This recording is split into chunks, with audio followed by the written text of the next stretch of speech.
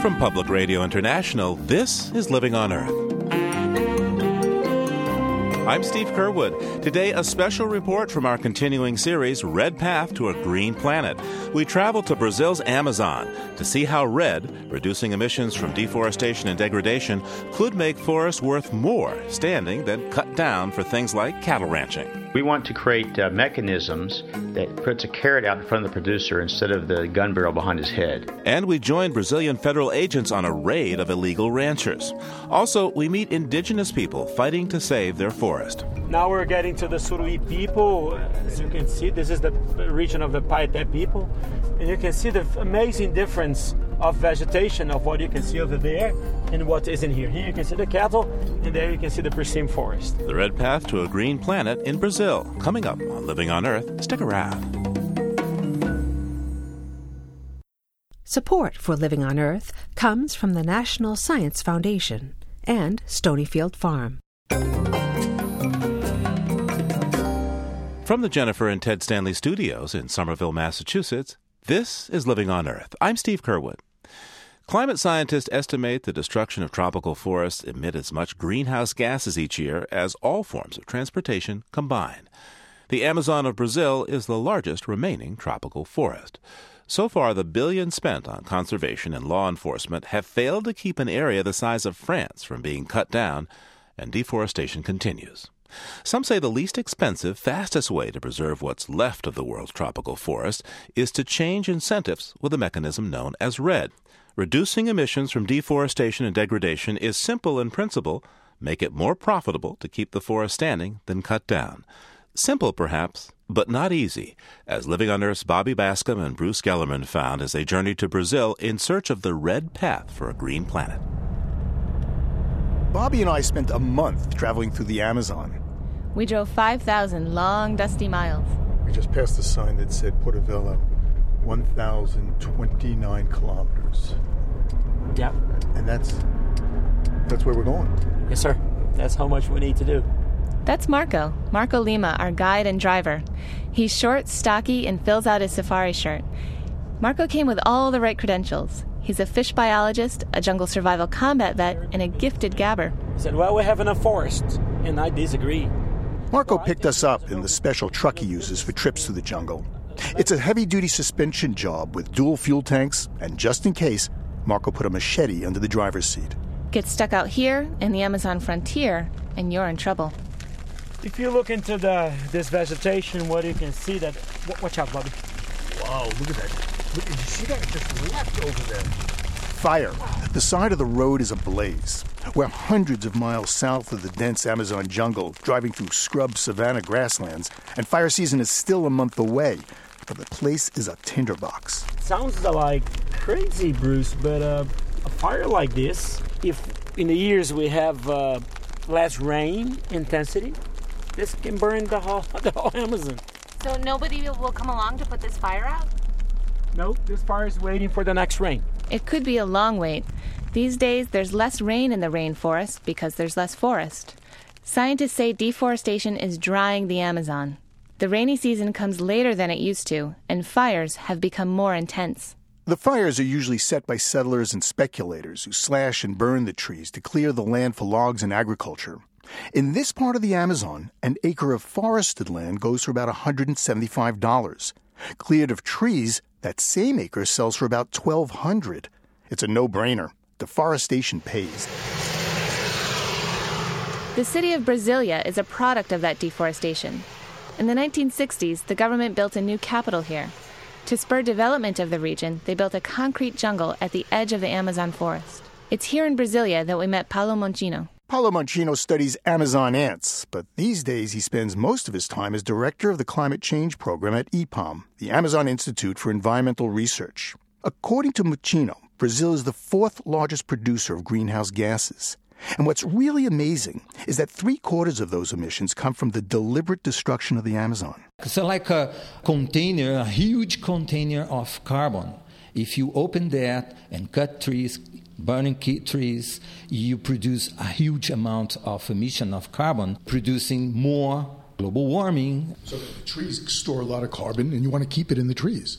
Exactly. Without Amazon forests, you have a big problem in terms of climate change. 20% of the Amazon is already gone, but still locked within the trees is the equivalent of 50 years of U.S. carbon dioxide emissions. Keeping all that carbon in the trees will take big bucks, tens, maybe hundreds of billions of dollars. To raise it, Moschino advocates REDD, reducing emissions from deforestation and degradation. He says REDD is a way to make money from trees without cutting them down. I think that we need an economic mechanism to save a large portion of tropical forests. We are talking about the area equivalent of all Europe. There are many shades of REDD and ways to fund it. Moschino favors a market mechanism. Money to save the forest would come from selling carbon credits to companies and countries that need to offset their climate-disrupting emissions. Brazil's President Luiz Inácio Lula da Silva wants to take a different road to REDD. Lula's REDD program is funded by contributions. He wants polluting nations to donate $21 billion to what he calls the Amazon Fund. There would be limited private carbon trading. Most of the money would be controlled by the government. They'd use the funds to monitor and preserve the forest. Alberto Lorenzo works for Lula. He's Assistant Secretary of Sustainable Development and in charge of the Amazon Fund. REDD could be an important piece of the many-side solution to deforestation and to sustainable development in the Amazon. But so far it's not. We're just beginning to experiment with REDD. You know, the numbers are not even close to the amount of money that is supplied to pecuaristas, to cattle ranchers in the Amazon. Out of the $21 billion Lula's Amazon Fund hopes to collect, just $118 million in donations have come in, and not a single penny has been spent. Meanwhile, Brazil spends $600 million a year to expand agriculture into the Amazon forest. Much of the money goes to a few huge Brazilian cattle ranchers to satisfy the world's soaring appetite for beef. In the last 10 years, per capita consumption of beef has more than doubled in China. And in the last 15 years here in Brazil, beef consumption has tripled. Brazilians love barbecue. Churrascaria is a cultural institution. At Churrascaria Buffalo in the Amazon city of Manaus, waiters carry long skewers of meat and sharp knives. You can eat as much as you want from any one of 29 different cuts of beef. Well, our people, they really love grilled food.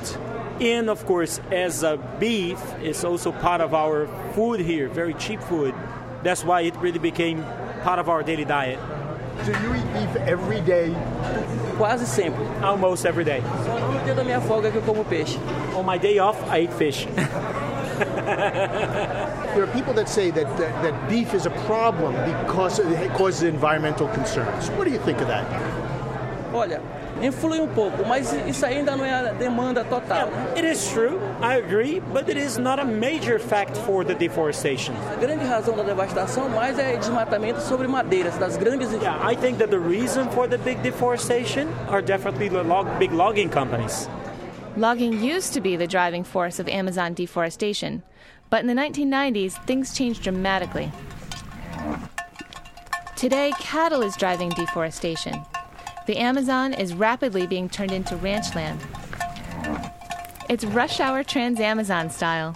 We're stuck behind 9 cowboys on horseback and 1,000 head of cattle. The cowboys are driving the cattle down the middle of the road in the Amazon state of Pará. Toca de novo aí, Paulinho. They use a dog and a bahanch made from a steer's horn to keep the herd together. Pará is nearly twice the size of Texas, and what was once dense forest is now cow pasture. Over the past 20 years, the number of cattle in the Brazilian Amazon has quadrupled. Today, 80% of the deforested land in the Amazon is used to raise and graze cows. The deforested area is the size of Japan. The cows are mostly Nelore, bred to survive the intense Amazon climate. The cowboys are also a breed apart, taciturn and tough. They're driving this herd from a pasture in the northern Amazon to a ranch 700 miles to the south. And how long will it take you to transfer the cattle from where you started to where you're going? 70 dias. Around 70 days. You're going to be in the saddle 70 days? That's like the Old West. That's unbelievable. Aqui para esse norte, para cá ainda tem muito. Welcome to the north. That's how we manage our life. But life in the Amazon could soon change. Within a decade, Brazil plans to intensify beef production in the region and double its share of the international market. And at the same time, the government wants to reduce deforestation in the Amazon by about 40%. But that's not good enough for Greenpeace Brazil. The environmental group says the goal should be zero deforestation. Their report, called Slaughtering the Amazon, focused attention on the link between the cattle industry and destruction of the forest. Even Greenpeace was surprised by the news media's reaction. Brazil's leading morning talk show aired a 10-minute story based on the Greenpeace investigation. That hit the note with the Brazilian consumers. Kiko Brito is a spokesman for Greenpeace Brazil. The report, Slaughtering the Amazon, spread like wildfire and reads like an indictment. It charges the Brazilian government with financing the destruction of the forest with billions of dollars in loan guarantees to cattle ranchers. And it provides detailed evidence linking international companies to deforestation of the Amazon. The report tracks their purchase of leather and beef from illegally deforested land. Kiko Brito says Slaughtering the Amazon names names. Adidas, Nike, Gucci. As we say in Brazil, this was the first report that gave name to the ox. In other words, we put the names behind the use of cattle to deforest the Amazon. Word of the Greenpeace report hit the Brazilian cattle industry where it hurts, the consumer. Within days, Adidas, Nike, Gucci, and the 3 largest supermarkets in Brazil had heard enough. They announced a moratorium, promising not to buy products produced from cows raised on illegally deforested Amazon land. When a supermarket says that it will no longer buy meat from deforested areas, it's not doing this because it is a nice supermarket, but because they heard something from people who are buying from their shelves. Greenpeace also heard something. Angry congressmen from Amazonian states. Brazil's Chamber of Deputies held a special hearing after Greenpeace released its report. One member of Congress shouted, "Take Greenpeace out in handcuffs." Another demanded Greenpeace accept economic reality. Yes, the Amazon is important, but what are you going to do with the 25 million people living there? Greenpeace organizers were visibly shaken by the angry response they got in Congress, and even wondered if it was safe to meet with cattle ranchers in the Amazon the next day.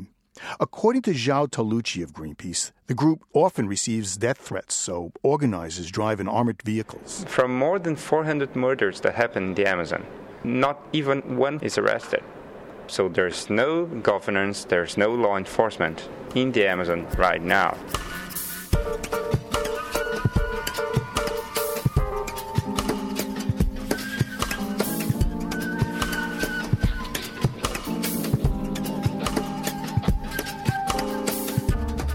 When we return, an environmental SWAT team tracks down illegal ranchers, and an alliance of cattle ranchers try to enforce the laws of the jungle. You're listening to a Living on Earth special report, Red Path to a Green Planet. Stick around. It's Living on Earth. I'm Steve Curwood. And our special report, Red Path to a Green Planet, continues in Brazil's Amazon. The peaceful sounds of the Amazon forest at dusk can be deceptive. The Amazon is a dangerous place, especially for environmentalists, and especially in the remote northern state of Pará. It's here that American nun Dorothy Stang lived and worked for 30 years, helping landless poor farmers and fighting against illegal loggers and cattle ranchers. But they're going to protect it so that no loggers or ranchers can ever make anything out of this area that would be detrimental to the biodiversity. In 2005, Sister Dorothy Stang was murdered, shot point blank 6 times by hired assassins. She's one of the hundreds of environmentalists in Pará who have been killed over the past few decades. The RED mechanism, reducing emissions from deforestation and degradation, is designed to increase the value of the standing forest. If it is to have any hope of succeeding in the world's largest tropical forest, it will have to work in a place where murder is a way of life in the struggle over the land. We rejoin Living on Earth's Bruce Gellerman and Bobby Bascom as they journey to one of the most dangerous parts of Pará with an environmental SWAT team. Officially, the region is known as the legal Amazon, but law enforcement never really followed the millions of settlers who were encouraged to move here in the 1970s. The military government promised land titles and law enforcement to poor migrants, but delivered neither. As we found out, this vast frontier is a lawless, often violent place. We met David Lorenzo, a senior official in Brazil's Ministry of Strategic Affairs. He says today Brazil is still trying to bring the Amazon under federal control. It's an unplanned dynamic resulting in chaos and conflict and violence and deforestation. The Amazon is by far leader in terms of that related to the struggle for land. It's always a problem. The capacity to enforce rules, laws, and policies in the Amazon is very low. We learned firsthand that the long arm of the law doesn't reach far into the Amazon. When we visited Brazil's environmental law enforcement agency, we were told it has little money. Only 4 helicopters and 400 armed agents to patrol an area the size of the continental United States. A área é muito grande, né? Luciano Evaristo points to a wall-sized map of the Amazon in his office. The Amazon is huge, yes, he says? 5 milhões de quilômetros quadrados. Evaristo is head of law enforcement at IBAMA, Brazil's version of the EPA. He flashes his badge and pulls out his gun and proudly puts on his jungle combat jacket, which still has the tags on it. On his map are 300 pushpins. Each one marks the spot where IBAMA agents conducted raids last year, most against heavily armed illegal loggers and ranchers. More red is very difficult. Eles fogem para a mata, mas a gente vai atrás deles. A lot of times we get shot at, and we fire back. The problem is especially bad in the Amazon state of Pará. Can we go on one of your busts? Sim. You just need to choose which one. Pergunta se tem colete à prova de bala. Do you have a bulletproof vest? Will you give us one? Pergunta se tem seguro de vida. Do you have a life insurance? Maybe I won't go. Se a gente vai, ele vai. If we go, you go. They went, so we went. Vamos. All right, let's go. We drove 500 miles on the Trans-Amazon to the town of Novo Progresso, a backwater in western Pará. IBAMA has a brand new office here because residents of the town burned the last one to the ground, along with the federal agents' trucks. Logging and ranching are the lifeblood of the economy here. Environmental police aren't welcome. A helicopter arrives with senior IBAMA commanders. They've assembled a team of about a dozen federal agents from around Brazil. The agents will only stay here for about 3 months and keep to themselves so they don't become targets for assassins. A dozen more state and local police join this raid. They call it Operation Minotaur, named for the mythic Greek creature that has the head of a bull and the body of a man. The commandos carry pistols, automatic weapons, and pump-action shotguns. Many wear bulletproof vests, but not us. The helicopter leads the way. Marco, our guide, Bruce, and I follow in a truck convoy. So Bobby, what do you think? What do I think? I don't know what to think. I don't quite know what to expect from today. We thought it was just going to be a reconnaissance trip. As it turns out, this is the actual bus. This is the thing. So, Scared? No, not really. I don't know why I'm not. I should be, but I don't feel scared for some reason. Are you? Are you scared? No, but I don't know what to expect. Yeah, that's the worst part, is the not knowing what to expect. But maybe it's better that way. Yeah, but remember that this area is where the fire burns higher. What do you mean? It's the most dangerous areas of Brazil right now on land grabbing. It's right here. We are in the middle of the fire. So should we be scared? Yeah, we have to be very careful. Now I'm scared. Yeah, right? We drive for hours along the Trans-Amazon, finally turning onto a path bulldozed through what's left of the jungle. Satellite photos confirm a tipster's report that there are nearly 45,000 head of cattle being illegally raised here. Remarkably, this is in the middle of a national park. What remains of the rainforest is a haunting sight. Charred skeletons of trees slashed and burned. Their gnarled limbs reach skyward, leafless and lifeless. Look at that. It's really devastated. They really whacked the forest here. Yeah, we're talking about at least in this area where we can see 2,000 to 2,500 acres of open, clear land. Probably, Bruce, this was a big fire. One big solid fire. Looks like it's been heavily bombed.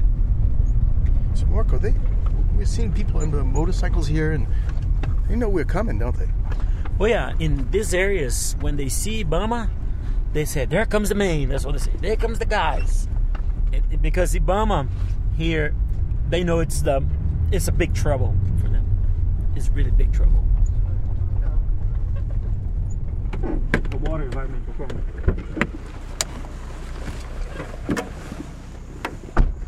Finally, we arrive at a ranch, but nobody's home. A pot of coffee on the stove is still warm. Seems the only thing missing is a welcome mat. The IBAMA agents search the place, but they come up empty-handed. But look at this guy. I mean, he's got his ranch house, he's got a satellite dish, he's got beautiful fences. I mean, this guy is not trying to hide from you. He's pretty darn obvious. Uma base fixa do IBAMA aqui no município. Então, they think this is because IBAMA doesn't have a fixed base here that we'll never go after them, but we will. It was the same scene 3 hours later at another ranch in the National Forest. Again, nobody home. But this time, the IBAMA agents disable a tractor, remove the tires, and haul them away.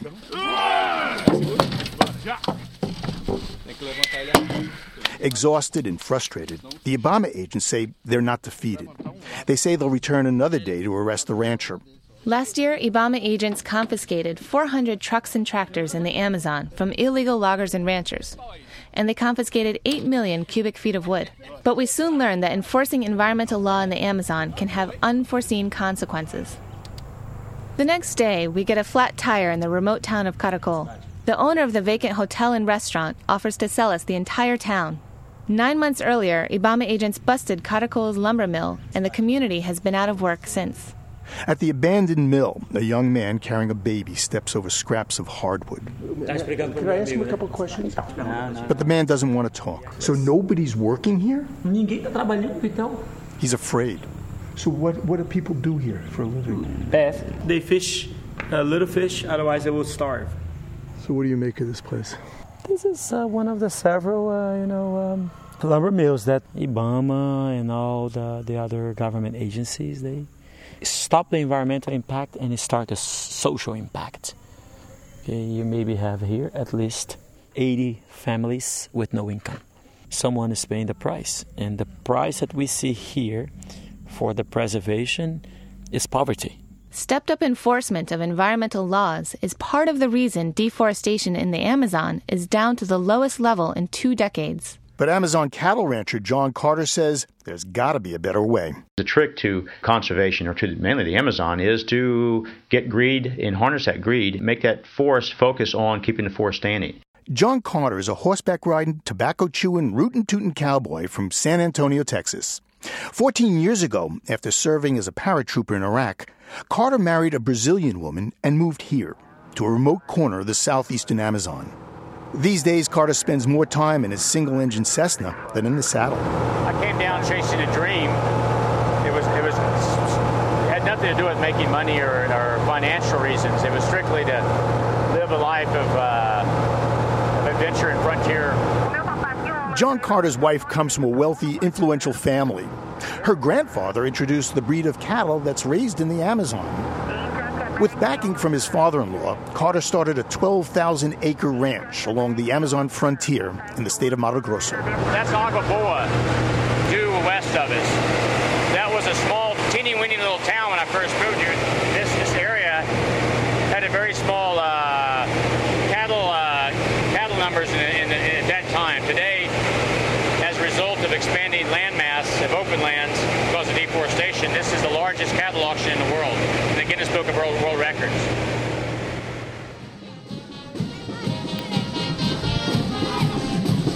Marching bands commemorate the 30th anniversary of the city of Agua Boa.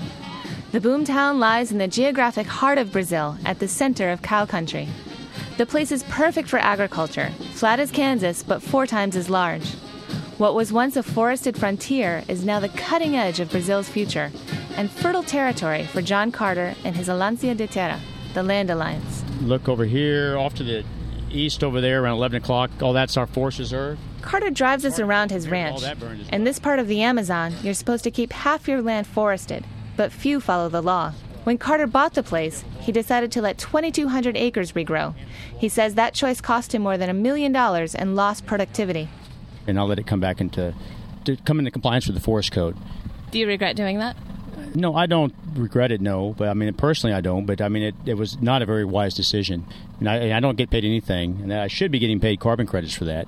2 to 3 tons a year per hectare that's sequestering. That's a pretty good revenue stream for the ranch. The experience made John Carter one of the biggest cheerleaders for a red mechanism in Brazil.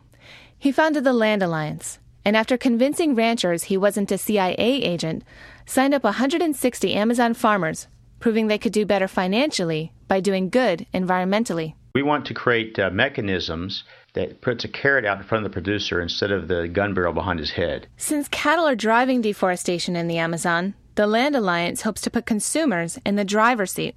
Carter's Land Alliance is creating a premium brand of beef, guaranteed not to come from deforested land, for which consumers would pay a premium price. In effect, a red mechanism for red meat. His organization has devised a vigorous certification system for member farmers. He's coming into our system. He's taking off his clothes, basically. He's showing us his body and all the defects, and he's allowing us to tell him what he needs to do to come back into compliance. So the idea is to make the value of a standing forest more valuable than if you were going to cut it down and use it for cattle, soybeans, and so on. Absolutely. Our goal, hands down, is to buy time. More importantly, is that long-term goal, like you said, to make the standing forest at least almost comparable in value to the cleared forest. If it's 30% as valuable as the cleared forest, we're going to have a tremendous impact. It doesn't have to be 1-to-1. People sense that. There's a lot of goodwill and a lot of people that are willing to try to create a new model. Jamar Brunier is one of those people. Recently, Brunier joined Carter's Land Alliance. 20 years ago, he and his wife migrated from the south of Brazil to Mato Grosso. They came with 1 suitcase each and a shared dream. Today, they own a granary and 6,500 acres of land. When I bought this land, I didn't have any information from anyone. I simply came with a caterpillar and we cleared everything here. Come and look at down here. Que quando nós desmatemos, nós chegamos perto do córrego por não ter orientação. We simply chopped down everything all the way to the riverbanks. Land Alliance evaluators scrutinized satellite photos and visited Brunier's farm. They found he had destroyed 1,000 acres too much. They gave Brunier a report detailing what needed to be done and the technical expertise to come into compliance. More carrot, less stick. Daí, agora com a orientação da Aliança da Terra, com a imagem. And now, with the help of the Alliance, they came here and told us what to do. And before the government comes here and find me, I'm going to start to replant with the original woods from here. I will do the reforestry. Would you have known that without the Land Alliance? Não, eu ia receber uma multa do governo que eu não ia ter como pagar. No, I was going to be fined by the government, such a fine that I would never have money to pay. I was going to go bankrupt. But these days, it's not the government that worries farmer Jamar Brunier the most. It's a non-governmental organization, Greenpeace. The NGO's scathing report, Slaughtering the Amazon, blames farmers like Brunier for destroying the forest. If NGOs come here to accuse us, what are they going to do? We're doing things right. Eu vou falar pro Greenpeace, minha água tá limpa. I will tell Greenpeace my water is clean. What would you like to tell Greenpeace? O que o senhor gostaria, Gilmar, de dizer para o Greenpeace? O Greenpeace tem que pensar de onde vem a manteiga, margarina, entendeu? O pão. Eu fico emocionado. I really want to tell the guys from Greenpeace that they need to know from where the food comes from where the butter comes from where the food their kids eat comes from. And I cry because no one comes to hear us, what we want to say. They only come here to spank us. That's why I'm crying. Muito nós aqui. Entendeu? A intenção é boa. Our intention is good, says Amazon farmer Jamar Brunier.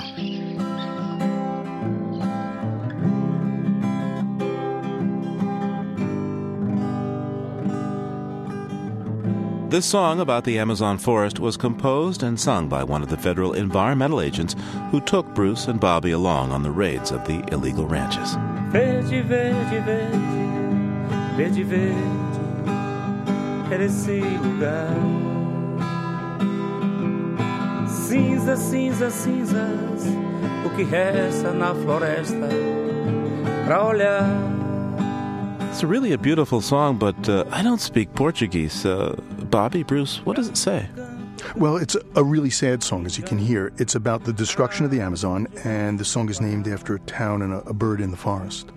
Right. That's José da Luis Alencar. He's the federal agent who wrote this song, and he came by our hotel room after a long day with the SWAT team and brought his guitar along. So the song is about a town and a forest. It sounds a lot like the place that you went to, where you met the young man who hadn't worked for, some 9 months after the Brazilian feds had shut down the town's illegal log mill. Yeah, they shut down the town. It really does bring into stark contrast when you're talking about preserving the forest and a mechanism like REDD, that you also need to think about the millions of people, most of them who are poor, Steve, who live in the Amazon, and how efforts to keep the forest standing are going to affect them. So for REDD to work, it's not just a matter of raising the money to pay for it or monitoring the forest, but figuring out who's going to get this dough and what they'll do with it. Exactly, Steve. And as we found out, REDD also has to deal with the indigenous people who live in the Amazon and have been protecting it for thousands of years. They still control a huge part of the forest. Well, we'll be listening.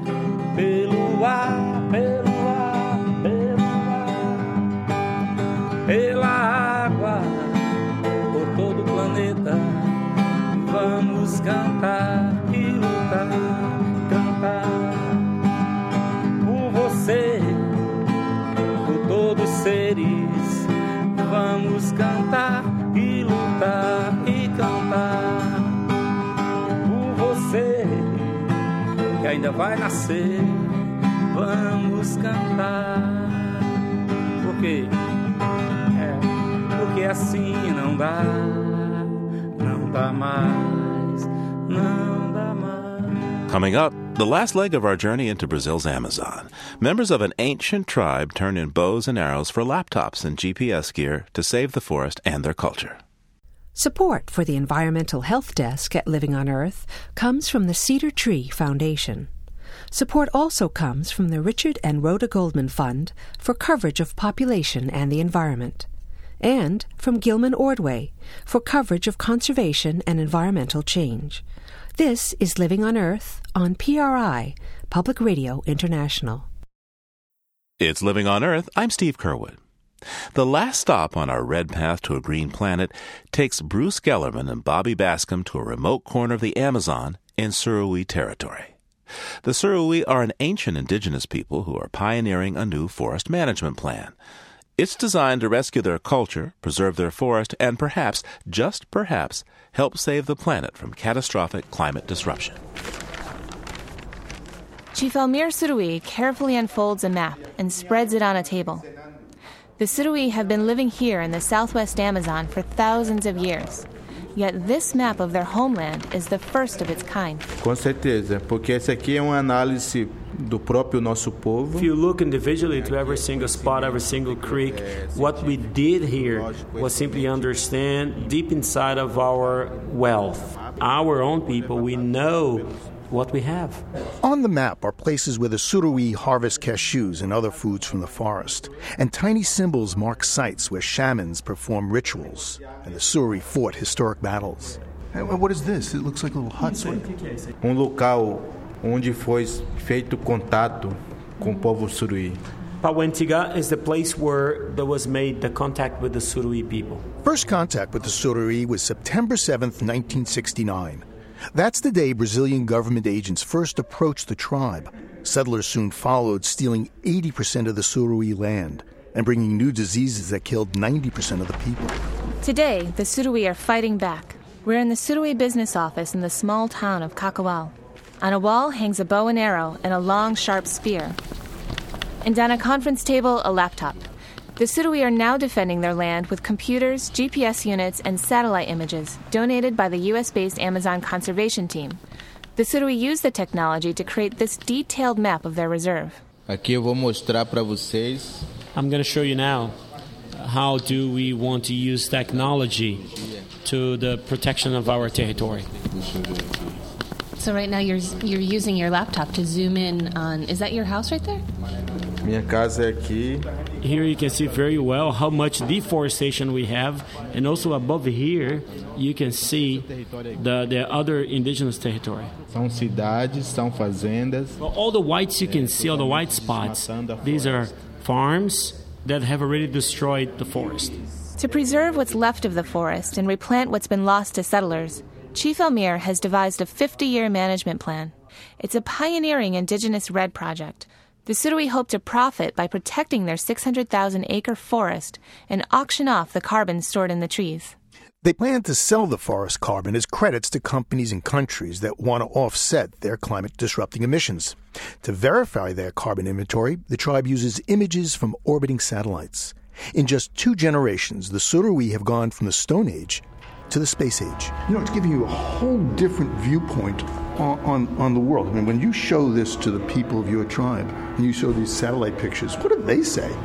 A gente pensou que essa imagem era de monstro que gosta de engolir floresta. We thought that this image were something like coming from the eye of a monster who liked to eat forests. And then we thought, well, we can maybe use the eyes of this monster to protect the forest. It's 25 bone-jarring miles from Chief Elmire's office to the Surui tribal village. Our guide Marco drives while we bounce around in back. Elmire sits in front. We travel past fields that have been slashed for their hardwood and burned to make way for cattle ranches and soy farms. All that remains of what was once a dense rainforest are knee-high tree stumps and bitter memories of first contact. Então tivemos que ceder maior parte do nosso território. We had to give up on our land to survive, okay, to remain alive. Não estou dizendo também que não pode existir fazenda. Pode existir. I'm not against farms. I'm not against production. The only thing I'm really concerned and that I think the white men should see is that they have to grow with sustainable responsibility. When you see this, does it make you angry? Does it make you... Eu acho que primeiro a gente fica muito triste. I get first of all sad because I really don't know what happened to a guy like this who simply comes and clears everything. I don't know what goes in his brain. Bom, nós estamos chegando agora no território. Now we're getting to the Surui people. As you can see, this is the region of the Paeté people. And you can see the amazing difference of vegetation of what you can see over there and what is in here. Here you can see the cattle, and there you can see the pristine forest.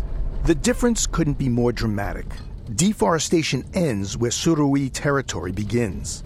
Like a surgeon's knife, the chainsaws of illegal loggers have cut clean, separating dense Surui forest reserve from open farmland.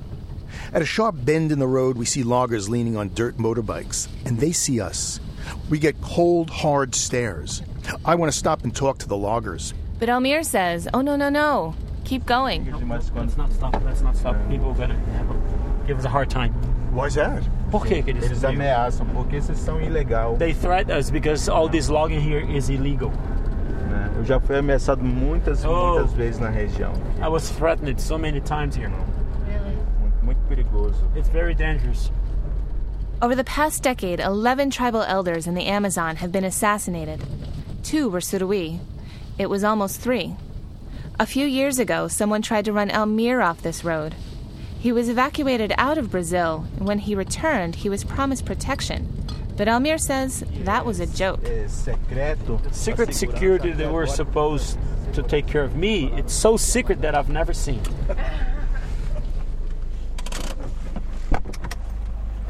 That's quite a trip. As long as I thought it'd be. We finally arrive at the Surui village. It's a scattering of wood huts with palm thatch roofs. The Surui sleep in rope hammocks and use wood to cook in open fire pits. Bom dia. Next to a vegetable garden are solar panels. And where coffee beans dry, a satellite dish. Marcos então fala pro Bruce que aqui é nossa aldeia, né? Here is our tribe.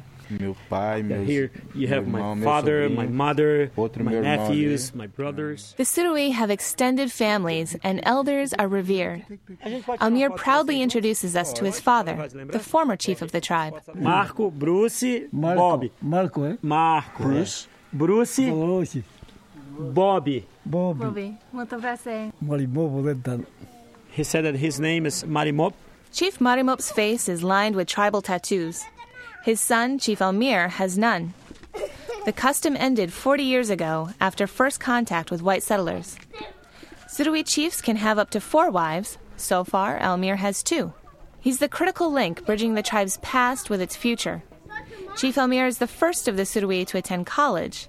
Still, tradition and lore guide his way. My father told us so many times he grabbed his bow and arrow and went to war. Almir proudly retells the story of a time his father, Chief Marimop, defended the forest. Settlers had invaded Surui land and cut down their trees. Chief Marimop blocked the logging trucks.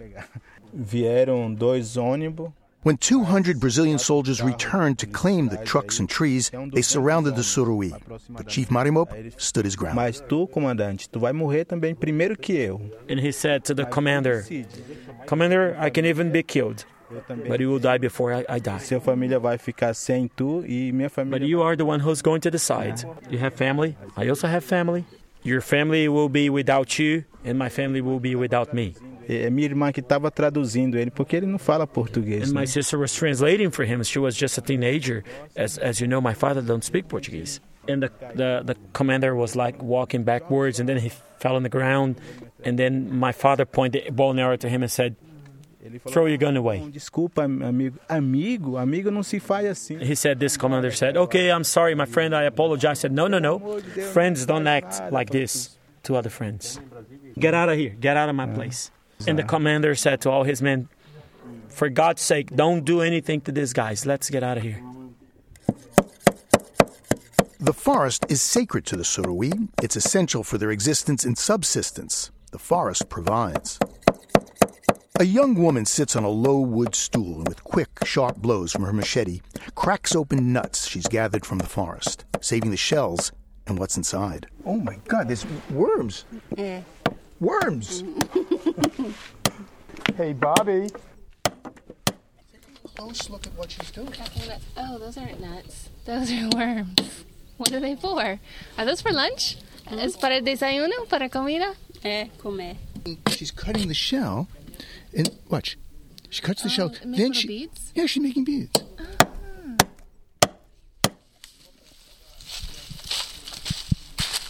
It's a short hike to the forest where the Surui gather these nuts.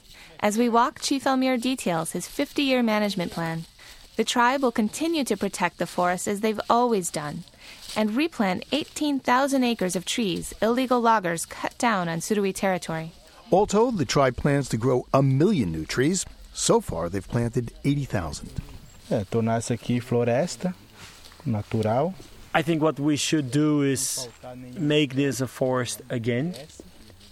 Let this area receive the species that always belonged to here. Como vocês estão vendo aqui, recebeu esse feel the air. Smell this, so delicious. Não só pelo nariz, mas também. Not only through our noses, but don't you feel your skin breathing? Can you restore the forest to the condition it was before it was destroyed? Pode. É possível. Yes, we definitely can. That's why we are researching on areas where today is pasture, because this way we will, through science, understand what kind of species used to live there. And then we can apply to every area according to their needs. Nós já plantamos, ó. This is the result of reforestry already. Mogno. This is also hardwood, mogno. Cerejeira. Brazilian cherry. Yeah, how did you choose these trees? Why these trees and not some other kind? Porque aqui nós priorizamos. The way we thought and planned was let's replant the trees that suffer the bigger impact. E alimentam o nosso povo. And we also choose fruit trees that can feed our people. E depois a gente estamos trabalhando. And we also picked trees that have big importance on our rituals, things that really make difference for our culture. Esse aqui também é. This plant was identified by the researchers. This is a medicinal plant. Tem uma importância para anestesiar dor de dente. is a very good anesthesiac for toothache.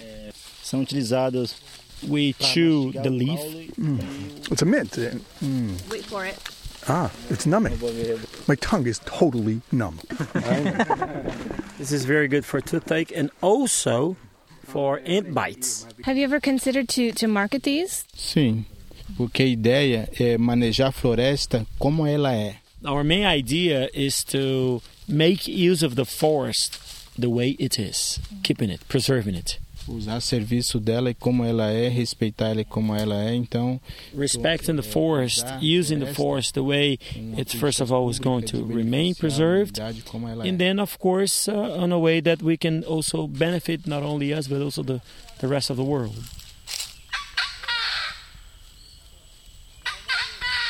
What is that? Avisar, tá chegando! Yeah, here they're coming! That's what they're saying. The Surui say when the Akakai bird sings, it's warning that there are other people in the forest watching them. But Almir doesn't need the Akakai to warn him. He knows he's being watched by illegal loggers. But he has work to do in town, so he has us take a different road back so he can avoid their threatening stares. To make sure their forest carbon deals are airtight, the Surui tribe has retained one of the world's largest law firms. And Chief Almir has called upon Ivaneja Cardoza to ensure the red deal doesn't turn into green washing. She's one of Almir's 2 wives and head of an NGO that helps indigenous people defend their land. Nós estamos 3 anos preparando. For the past 3 years, we have been preparing the whole tribe, the whole community, to have a project and sell it. Agora, vai se vender para qualquer empresa? Seria essa a pergunta? The point is, are we going to sell to any company? Não. A empresa tem que ter compromisso com We don't want that. We want to sell these rights to companies that want to protect the environment. Are we going to wash the faces of dirty companies? No. We are not here only to sell. We are here to negotiate with people that are committed to the environment. I think it is good for people from the outside to help repair these destroyed forests. That's Chief Almir's mother. She survived the diseases of first contact and endured the threats from illegal loggers. Now she puts her hopes in her son's Red Forest project. It's like we're giving, but also receiving. We do the reforestry, and this service will help mankind breathe better. I think help from international institutions is very important to Almir's efforts. This needs to be a model for other indigenous groups and institutions. Indigenous people comprise less than 3% of Brazil's population, yet they control and protect 1/4 of the Amazon forest. It's the largest tropical forest left on the planet. Amir, it struck me, it just occurred to me that what you're doing here in this village in Brazil could change the world. Que eu penso? What I need to do is try to make a better world. Mundo melhor. Acredito que não é. I don't want just to be proud of it. I want to be contagious and have all the other people coming with me, beside me, in the same idea.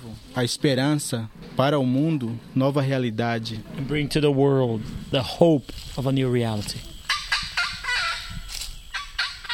For a month, we traveled the reality that is today's Amazon in search of how RED might work.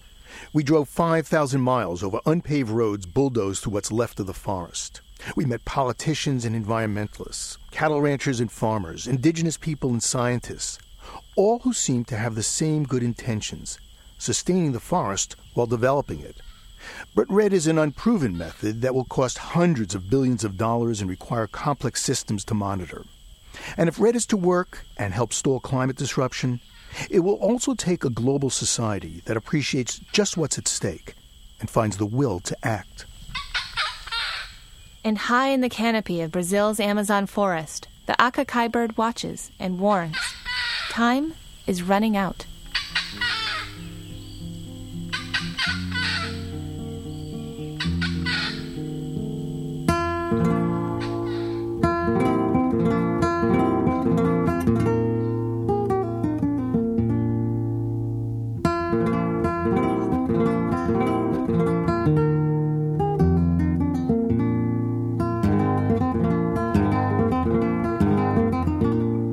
Our story about Brazil's Amazon was produced by Living on Earth's Bruce Gellerman and Bobby Bascom, with help from Marco Lima. It's part of our ongoing series, Red Path to a Green Planet. Next week, we travel to Copenhagen and report on the climate summit and visit Indonesia's tropical forest to see how red could work there.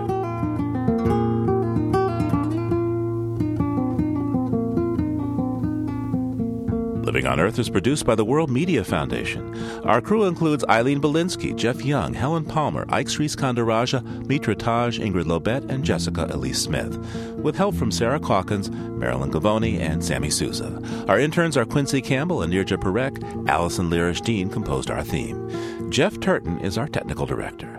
I'm Steve Curwood. Thanks for listening. Funding for Living on Earth comes from the National Science Foundation, supporting coverage of emerging science, and Stonyfield Farm, organic yogurt and smoothies. Stonyfield pays its farmers not to use artificial growth hormones on their cows. Details at stonyfield.com. Support also comes from you, our listeners, the Ford Foundation, the Town Creek Foundation, the Oak Foundation, supporting coverage of climate change and marine issues, the Bill and Melinda Gates Foundation, dedicated to the idea that all people deserve the chance to live a healthy, productive life. Information at gatesfoundation.org. And Pax World Mutual Funds, socially and environmentally sustainable investing. Pax World for tomorrow. On the web at paxworld.com. PRI, Public Radio International.